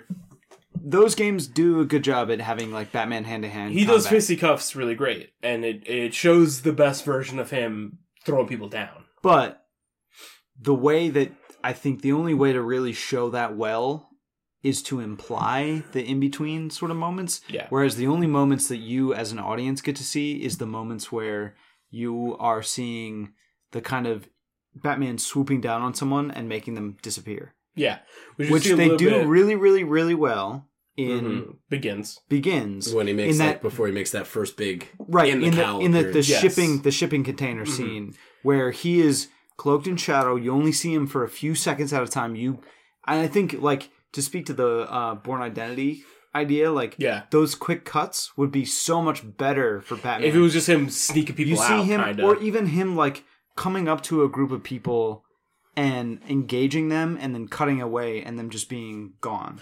yeah. Because like for when you sure. actually see Batman physically moving around, and I think The Dark Knight is especially it's the guilty worst. of this. It's the worst offender for sure. Because and, like you we'll talk about it. you see Batman multiple times during this movie, like in the first scene that they introduce him in, where he is in the parking garage. Yeah. and you see the car roll up. that and you seems see pretty him- good because he kind of sneaks up on people. He doesn't right? do a But lot then of fighting. then you see him like grab onto the side of the van yeah. and hit up against the concrete pillar after he's on the side of the van, and then get back up and kind of be like, oh fuck, and like what kind of like lumber over to the we also side. noticed too this time, we're like, why does it look like his face is trying to get out of that mask in this one? Yeah, he's like It's he's the like same, out he's like growing. growing.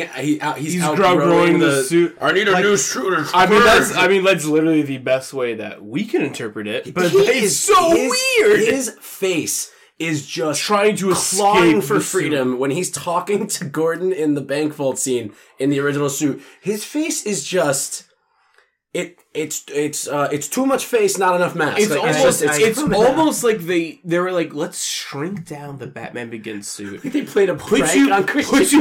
Let's shrink down the Batman Begins suit. We're gonna shrink it. We're gonna make it small, and we're We watched also it on a guess hot watch. guess what we're gonna do. Big on-set prankster that Chris knows. I know this scene takes place at night.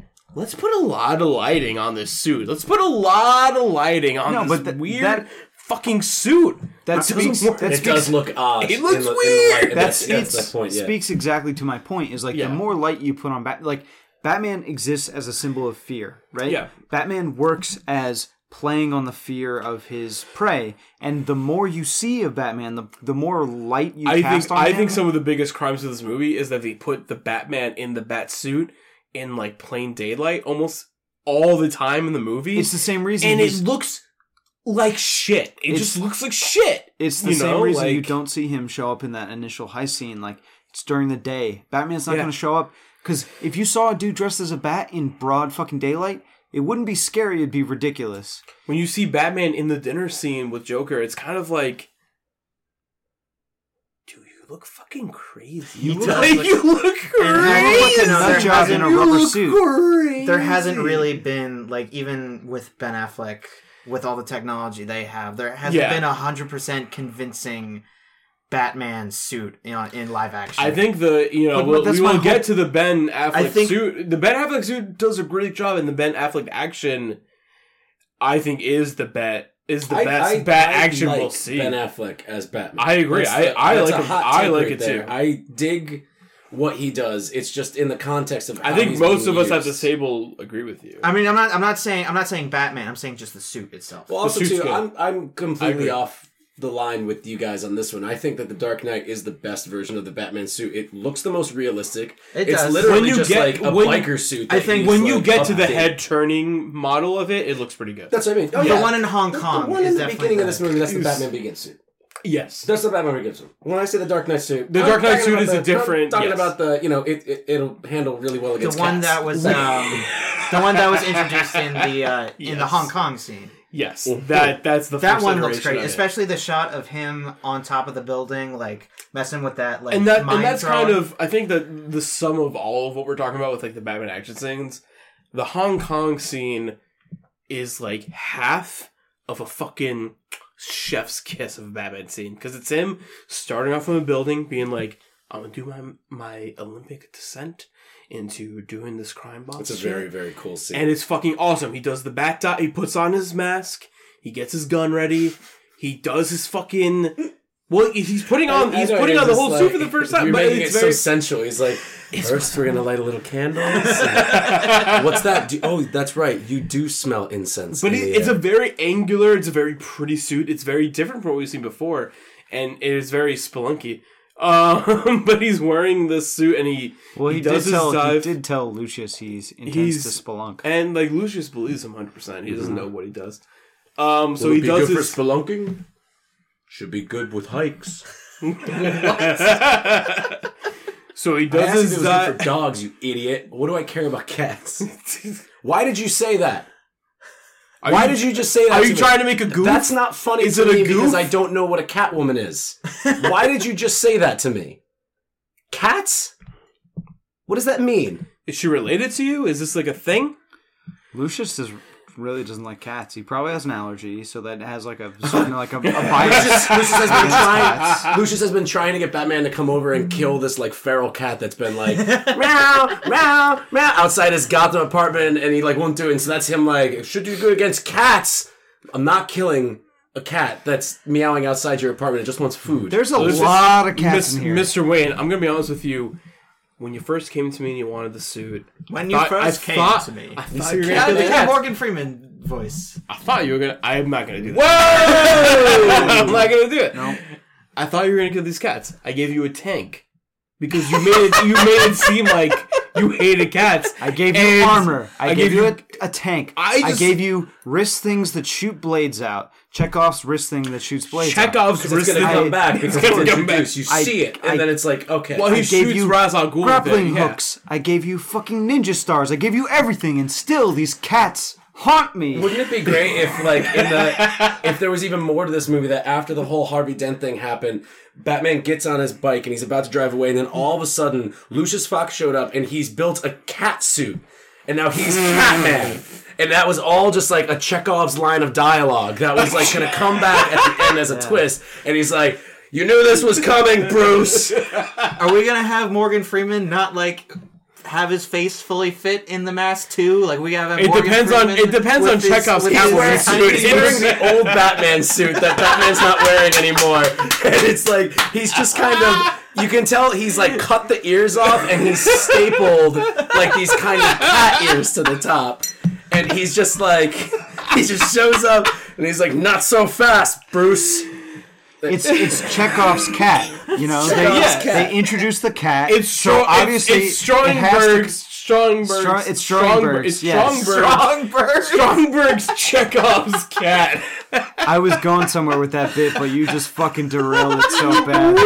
Leave this podcast and kill myself. I loved how Robbie just like completely ruined so what you were bad. doing there. Oh, Who the You were fuck like is setting things Strongberg? up, You know, and it's almost as if he didn't understand how a podcast works, and if more than one person speaks, you can't understand either of them. Here I go. Good goof. Oh, it's me, Robbie. I'm driving the Schrodinger train. bird. He's in control. If he Mobile. wants you to It's stop, like- he can stop you. It's like Jack's joke was the Ferrari in Right, that one scene, exactly. and then Robbie's joke was the van that smashes into. No, it was Jack, a Lamborghini. No, it's true. I'm the truck about to kill that fucking guy, and Robbie's the Ferrari just intercepting. It was the him. Lamborghini. I'm sorry. I'm sorry. The Lamborghini. Then The Please expensive car. tell your awesome joke. That Now I forget it. Now I erased it it's from my lost the mind. flair. Well, I erased it from my mind, and also my mother's birthday. So that's what that just cost me. you got Oh both. my god. Yeah, both Jesus in Christ. once. You don't have to do both. And it's gone. It's too late. So, does anyone have, from what we covered, and like I kind of brought like my main questions to the table, and like obviously, I think the main takeaway from this episode is Like a pig. I know I'm gross. Like a pig rolling in his own sorry, shit. I'm the worst. The main takeaway from I think the Dark Knight episode is that this is a really important movie to. You see that? That's a drunk ass fruit fly. I know what it is. Thank you.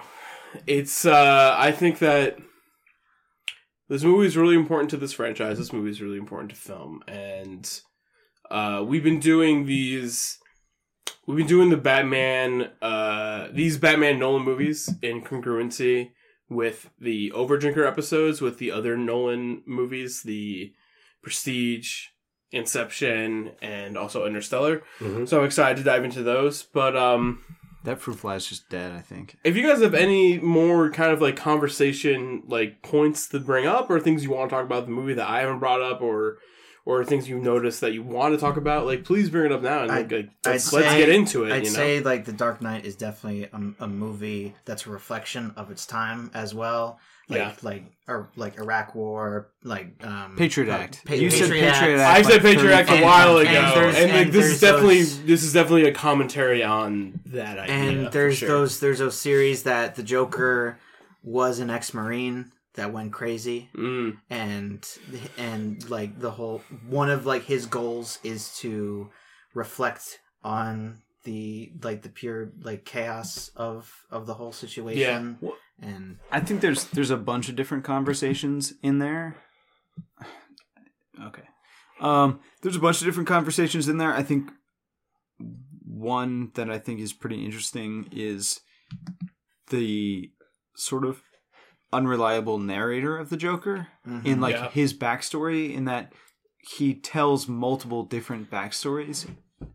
But the backstory that's told through his actions is that he knows how to operate a rocket launcher. He knows how to operate A bazooka. Sorry, it's a bazooka. Yeah, a bazooka. And A he bazooka knows how to charge all these explosives, and he knows how to properly level a building. And that whole like reference he made to like a whole bunch of They don't soldiers. teach you how to do that in the Marines. I was gonna say he has a YouTube account, is what you're getting at? Yeah, sure. Well, not Marines, but he's ex-military. I get it. Yeah, in some way. It's a fun theory. No. You don't think so? No. So what do you think he As the learned? You're not ex-military supposed to person. know. I know you're That's not the whole supposed thing. So anything else is just a theory, and it's not true. Because like literally the people that created him and acted him were like, we don't have it. He's supposed to be a character with an unstable identity. But there That's, I are think- there and are still that's- breadcrumbs. I think. Oh yeah, and they're interesting and they're fun to. But they like, at lead the end you. of the But I think day- they lead you nowhere. Yeah, at That's the end of the day, that's it's just the like, point, well, yeah. you don't find out. We're never going to find out. So That's the we point. won't. Theorizing But is just it's for fun. Yes, That's the thing, is any specific thread that you follow with that idea is only contributing to the bigger idea that this is a character with an unreliable backstory, and that is inherently in itself a mode of the chaos that he represents. And that's why like the whole zeitgeist has been so attracted to this character and has been attracted to this performance and is still talked about, still 10 years later, and will continue to be talked about like for decades to come. Everybody loves a good bad guy. Everyone This is loves one of the a good best. Like, fucking this is bad just guy. like- This you is love like- to watch him do his thing, regardless of how monstrous and evil they are. It's just like you can't take your eyes off the screen. you get delight in watching. Well, there's also what he there's does. no real catharsis to what he does So I want to hit you guys by with this. by not having a third movie. I want to hit you guys with this because obviously The Dark Knight came out posthumously, and Heath Ledger was nominated and then awarded the Academy Award for his performance in The Dark Knight. Yes. And I'm not speaking to the actual inherent value of Heath Ledger's performance, because I think we can all agree that Heath Ledger's performance in this is, in and of itself, groundbreaking. Right? Yes, yeah, for sure. But the conversation I want to have is, would Heath Ledger's performance would it have been as impactful in the eyes of the Academy as it stood in 2008 when this movie came out, had he not died before this movie came out? I think so. Yeah, because Jeremy, look at I'm we started this with how fundamental this movie is to you as a 13-year-old when it came out. No, seriously, I remember the competition. Yeah, I'm gonna say what is he going against? I just looked it during up because this? I actually do remember this being a thing where it was almost like, yeah, he's gonna win. Because the competition, while all amazingly talented, these are like some awesome fucking people up here, the roles that they do are, a little lackluster or just like kind of not Oscar material. Is this best actor or best supporting? This is best supporting Best actor. supporting This is actor. best supporting Heath He won Ledger an went up- Oscar for Best Supporting Yeah, Actor. Okay. Heath Ledger went up against Josh Brolin in Milk, which is a great performance, very small.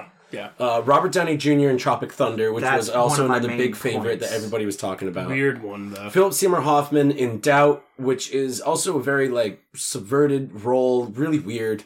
And then Michael Shannon in Revolutionary Road, which is also a very weird choice. So these are all kind of odd choices, with the exception of Josh Brolin in Milk, which is odd in itself too. So it's like he was going up against these guys, and it's like, Yeah, he's gonna. he's gonna He's fucking the. win. I think Like- he's the best one. I don't think it's. I don't think it's even a question. Do I think a little bit of it was out of respect because it was posthumous? Absolutely. Yeah, I think a little bit of it. But was like, there. who's gonna out of those performances? Like, realistically, guys, like, Probably out of that lineup now. Out of that lineup. Now that you That's actually the hear it, exact like, point I yeah, was like- trying to make. Yeah. Philip Seymour Hoffman, he'll get his. He did get his, even unfortunately. before that. Yeah. No, that's what I mean. They were like, he's already won one. I'm sure he'll win some more. Oh, that's their mindset right there. Robert Downey Jr. had literally just launched back into. He had Zodiac a couple years before. yeah. He just I mean, did are you Iron gonna? Man. Are you gonna give a character who does blackface supporting Oscar role Well, against there's, someone? there's a who's lot fucking more of a amazing. there's a lot more He's of a incredible. layer. There's He's a lot more than just amazing doing in that. blackface. Listen, in that he is role. really great in that movie, but Probably not on the I'm same just shrugging my caliber. shoulders. not to on that. not nearly on the same caliber. I'm just shrugging. like, Yeah, I mean that's just what I'm like saying. the I mean, the Joker. We is, talked about the Joker too. He's magnetic. It's Yeah. it's one of the greatest performances of all time. Especially if you want to be like, is it the greatest supporting performance of all time? No, Guess what? I think it might be. I think it's really good. I think it's really good.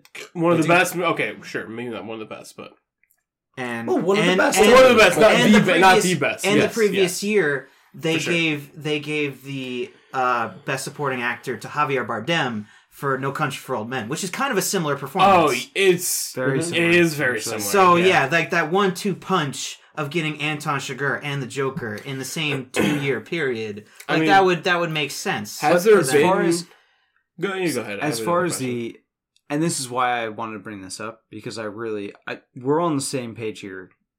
Heath Ledger's performance as the Joker is superb. Yeah. It is infallible. There's not a question about it. But when you put it in the context of the Academy, that kind of becomes a different category, I feel like. Yeah. And put up against that year's competition, absolutely. Yeah, I don't think I it's think as it's difficult. the Do you think it Academy. would? But Anton Chigurh, I see very much more as that is something that I'm sure the Academy had no problem giving this award Sure, to. but the weird thing with the Academy, and this has been a thing with the Academy since the Academy Awards even existed is that it's always been so schizophrenic with what awards it gives out and what it values. There's not really a there's degree. Like a pattern. There's not really a pattern. Like there's a little bit of one there, but they fucking love period pieces. They do, of course, but and they love movies about movies. They do. Hail certainly. Caesar's gonna get some, or Hail Caesar got some. Well, shit they last hate year, right? the Coen brothers. Yeah, they don't. Like I see. Until they don't, because No Country for Old Men won Best Picture. Yeah. Well, because they were pushed into that. They were like, we can't do, like, 2008, this year right here, do you know what won, like, Best Picture? This was the year of Slumdog Millionaire. Slumdog Millionaire. Yeah, I remember that. Which is a great movie. It's a great movie. It's good. Up against the things that it went up against, I don't think it should have won. What did it go up against, Birch? Well, it went up against stuff like I had it right here. I'm not pulling this from memory. No, it went up against who can forget the amazing story of The Reader, I don't know. starring Ray Fiennes, or the captivating story of The Curious Case of Benjamin Button, Which is actually a very good movie. A very good movie. It's a very Yeah. good movie. It's not Fincher's best by any means. It's but not. Is it a great It's a really movie? weird flavor of Fincher that I kind of appreciate that he made. I like it as a And then the other spiritual ones- sequel But to that movie is a Forrest fucking Gump. Academy movie. Oh, That is yeah, a kind of movie. definitely. I like that's that the movie other as a movie Forrest is Gump like, sequel you know, more than anything. Frost Nixon, which is great, Which is a great movie. and then Milk, which is a great movie. Yeah. and then, so- like, All and then three Slumdog of Millionaire, those. so it's all like- three of those really And- Academy movies. but I'm then, surprised like, Milk did not take it home. Though. because of the backlash that The Dark Knight, like, did not, like, it didn't get other awards. That's when they the made it Academy more. started looking at, like, genre pieces and started to give those Oh, more Well, it's awards. also that's when they brought up the category to 10 instead of 5. For Yeah, Best and Picture. then gave those, like, extra spaces to, like, more genre films. Like Yeah, District exactly. 9 was nominated for Best Picture the year after. Now, when you look at the 10 movies that are nominated for an Academy Award, you can see the 5 that were actually nominated. You're Right, like, yeah. there they are, and these are the ones that they're. I think when we did will be our nice to you. when we did our We'll Oscar be podcast this past year, I think there's a clear Mhm. 5, and then there's the other. Yeah. And then there are those years where the genre film, like, cleans up, except for Best Picture, like Gravity and Mad Max, Avatar. Yeah. And then, But to answer the initial 12 Years a question, Slave, that was a crazy one. I couldn't believe when that happened. I think to answer the initial question, I do think that Be an interesting year this year. It's going to be a very We'll interesting year. well, we're more on the trigger of it than we've ever been. I think I can't speak for Burge, but I think that I know Jack and I have seen a lot of movies that we may not have seen if we were not doing story screen. I'm not stuff. convinced you've seen any movies before 2017 based on your record. Well, guess what, bitch? I've seen all of 2017 movies, and I you've can seen know The Dark what I Knight, want. but prior to 2017, besides The Dark Knight, I'm Yeah, not it's so like sure. you were like turned on like a year ago. Like you were like unboxed by your parents and you're just like, is there an this is unboxing the video? this is the new. Robbie was just allowed to see R-rated movies at the beginning of this year. You guys should read my For the first article time. on Ex Machina. That movie existed before I knew what movies were.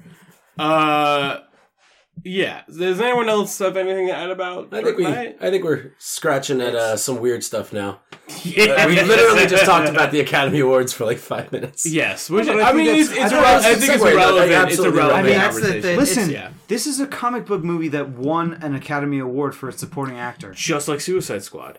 no, It no. won an Academy Award, but Not for supporting. There should be an asterisk next to that Academy Award. Like, There this should be, is like a 7 legitimate. asterisks. For one character, that Yes. thing, for I fucking s- Killer Croc. I swear to God, the Academy, there had to be some little fucking, Crown Prince of Crime, Jack Kalajeski in the Academy, just like, now guys, stick with me on this. I'm an agent of Wouldn't chaos. it be funny if we gave it to Suicide Squad? And they were like, oh, that's really funny. That is funny. And then there was a little fucking, like, dumbass weasel who didn't understand jokes in the back and was like, wouldn't it be funny if we, like, said La La Land won, but then we'll give it to the black one? Oh God. He he's a weasel. He's an asshole. I'm not thinking that. That's you're speaking of the bad character. You just reminded me about how much of a fucking mess that was. That's why I was saying, because we screened it, and I remember like it was so. I remember tight I was because there. remember on our Academy thing, yes. I was just talking La La Land the whole time, and then at the end of the day, I was like, I want Moonlight to win. I think La La Land's going to win, but I would love to see Moonlight Did you come win. to that episode wanting Moonlight to win, or did we sway you? I wanted it. Like, going in there, I was kind of like, I don't know what I'm going to say, but when the moment comes, I'll know. But I think deep down, I knew I wanted Moonlight because I just recently rewatched it. But then when we got to it, you were like, it's gotta movie. be. Yeah. And, and it's like, the Academy was going, it's so hard to, like, they couldn't have planned something like that because it's so mean-spirited and so hard to control. But again, the fact that like Oscar So White was the year before, and it was literally like white people versus black people with that movie. It was like La La Land is a white movie. Yeah. It's literally about white people talking about jazz. Yeah, it's white people talking about jazz. jazz. And then Moonlight Yes. is literally just about like the black condition and the homosexual condition and all of this stuff, the poor condition. And this is like a very important movie. And The it's idea of very being an artistic and outlier beautiful. in like an outlier Yeah, like they're community. both beautifully Yeah, sure. made movies just for completely different reasons. Yes. And coming, like one is a major studio back thing and one was made for very little and it's still just as, if not more, impactful and powerful. That's like the fundamental issue that I have with the Academy is that it's putting these great movies, like this movie's great and this movie's great, and they're putting them against each other. So we have to pick apart these part of the incredible issue. movies. But The that's issue that's the issue anytime you make a best. Yeah, I know. That's, Something has to be less than. Like, it's not and fair to that's, compare and that's these when things. people attack The Dark Knight, and it's been on IMDb's top 10 list for as long. Is it like as, number 3 or something like that? I think like The Shawshank Redemption and Godfather Part 2 are like the only movies above it. Listen, it's really one of the. It's really one of Shawshank the. Redemption is the number 1 on IMDb, which I think is so funny because it's like the ultimate dad movie. Like, yeah, that's. It's a very dad movie. I mean, pretty much it's anytime you always turn on on your TV. TV, Yeah, it's it always will on be TV. on. Yeah. Listen, Like, can we get a little bit of that Morgan Freeman? No, I don't got it. I've never had the I Morgan can Freeman. certainly put it together. Oh, look, Michael Caine's back. Listen, in the room with I us. think that Dark Knight deserves its place in all of the top whatever lists that it's on because it's a movie that defies all odds. It's a movie that, like, it exists outside of paradigms. It exists outside of structures. It's a movie that is... Am I a superhero movie? I'm more than a superhero movie. Am I just an action flick? I'm more than an action flick. Am I a Nolan movie? I'm, like, so hard a Nolan movie, it hurts. But, like, that's okay. Like, it does all of these things really well, and... it's really lightning in a bottle, and I think it's like what Birch said, it's like a total accident, and I think that's why it's one of those movies that will exist that way, because when we get to Dark Knight Rises is trying to catch the same magic in a bottle, and it just misses. Mm-hmm.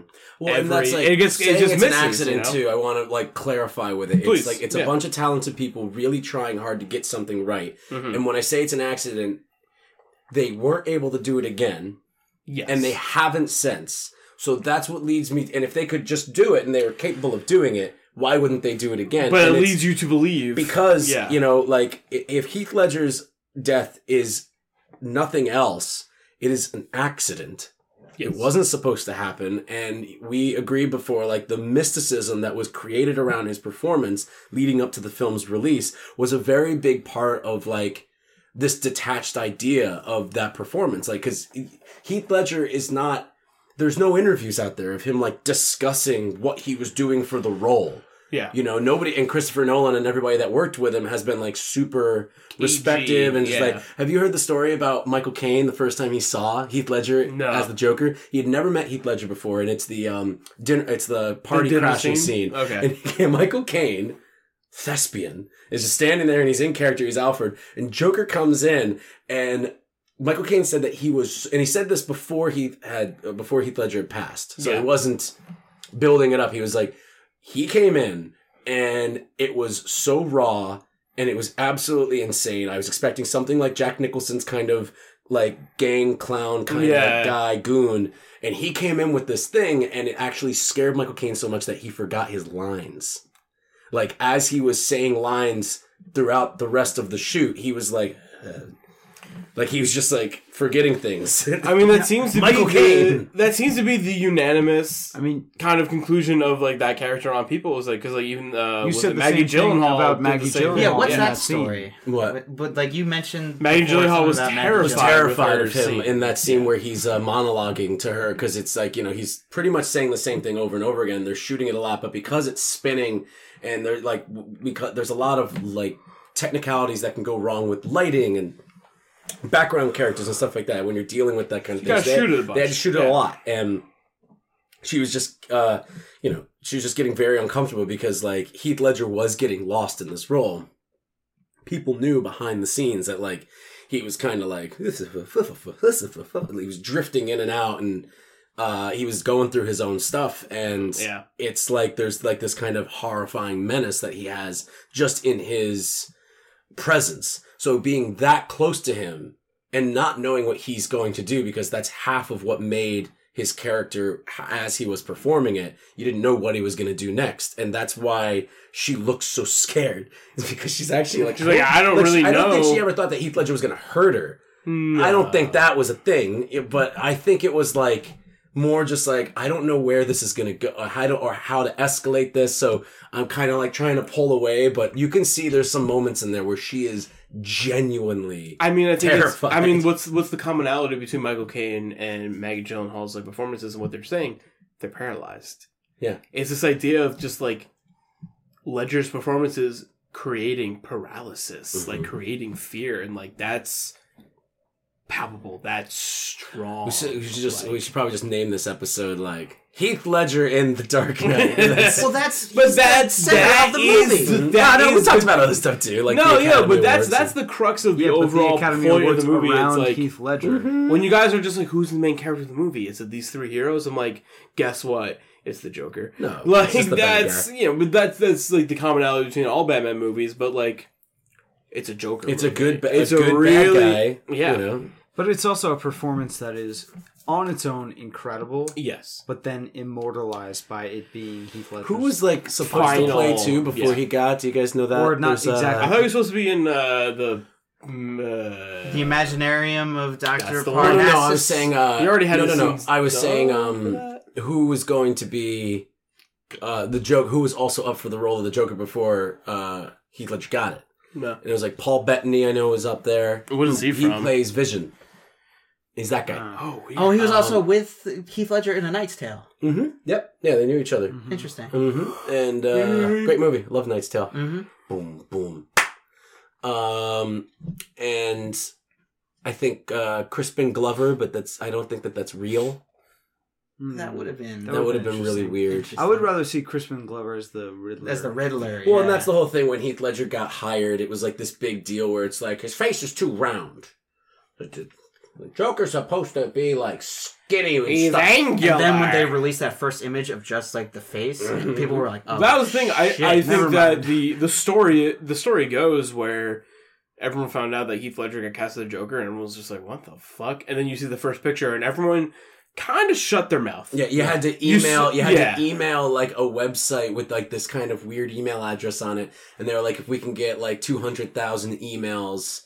In like 3 hours, we'll release a picture, and then they did a version of that with Bane too. And the first picture for Joker, if I am not mistaken, or maybe it's just the first one I saw, it's the image where he turns the camera to his face when he does the kind of the execution of the fake Batman. It's very close. He's just like if you don't do this by time, blah blah blah. Yeah, he's just very close. People are. Yeah, it's a portfolio. Die. It's a yeah. And that's like pretty much the first image, and like I remember seeing that being like, yeah, that's pretty good.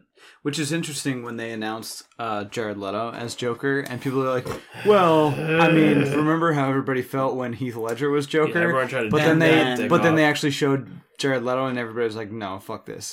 This sucks. I hate Jared Leto in that movie.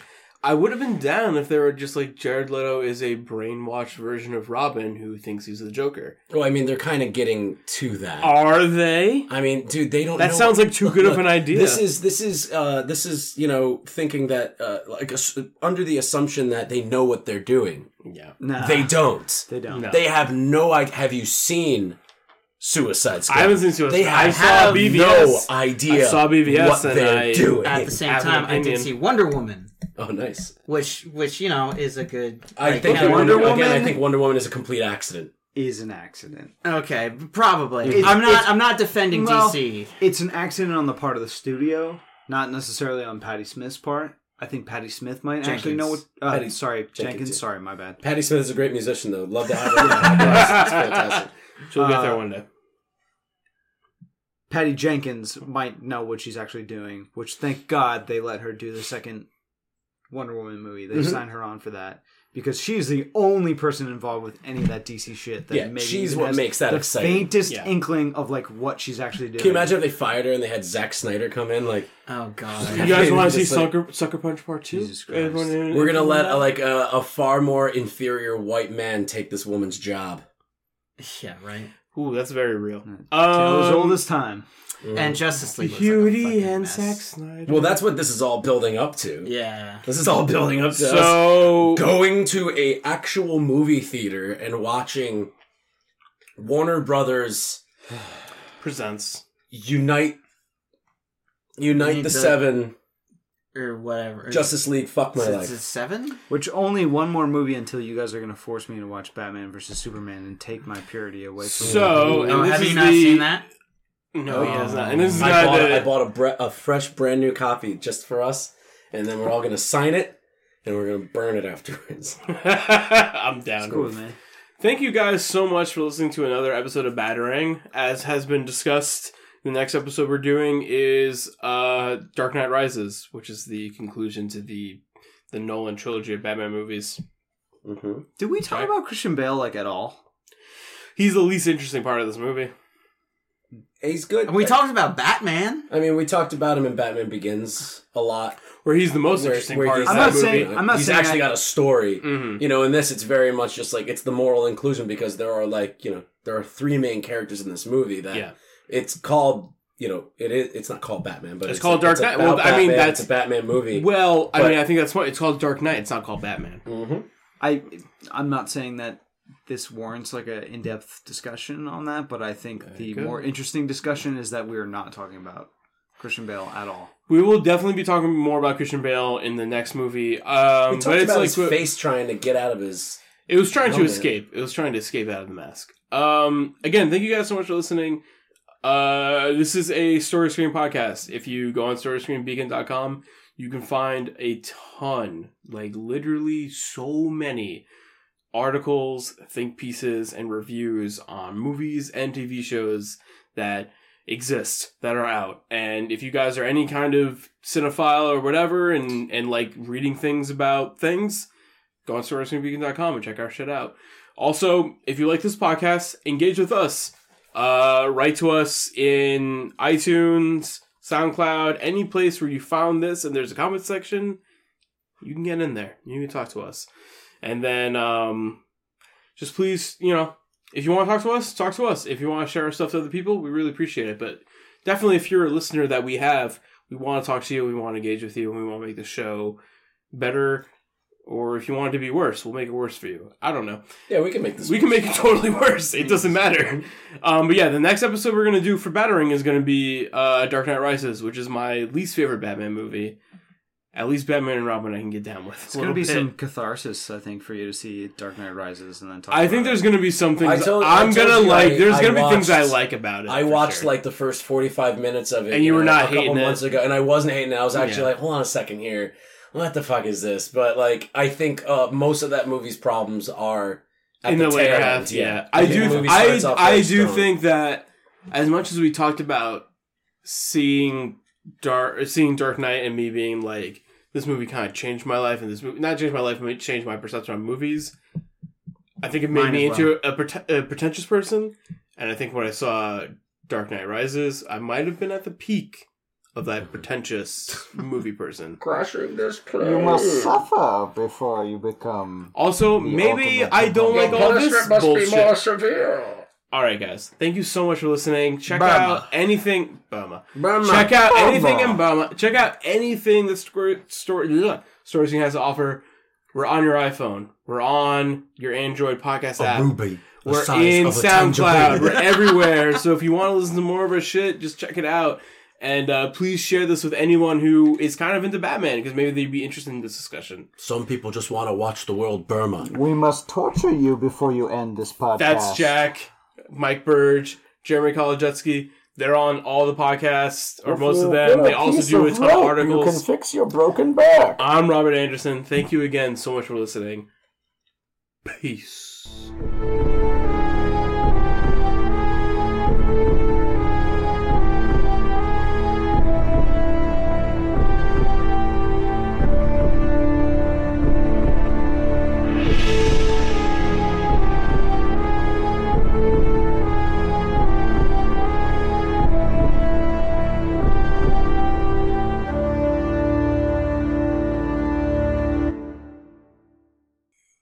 Bummer.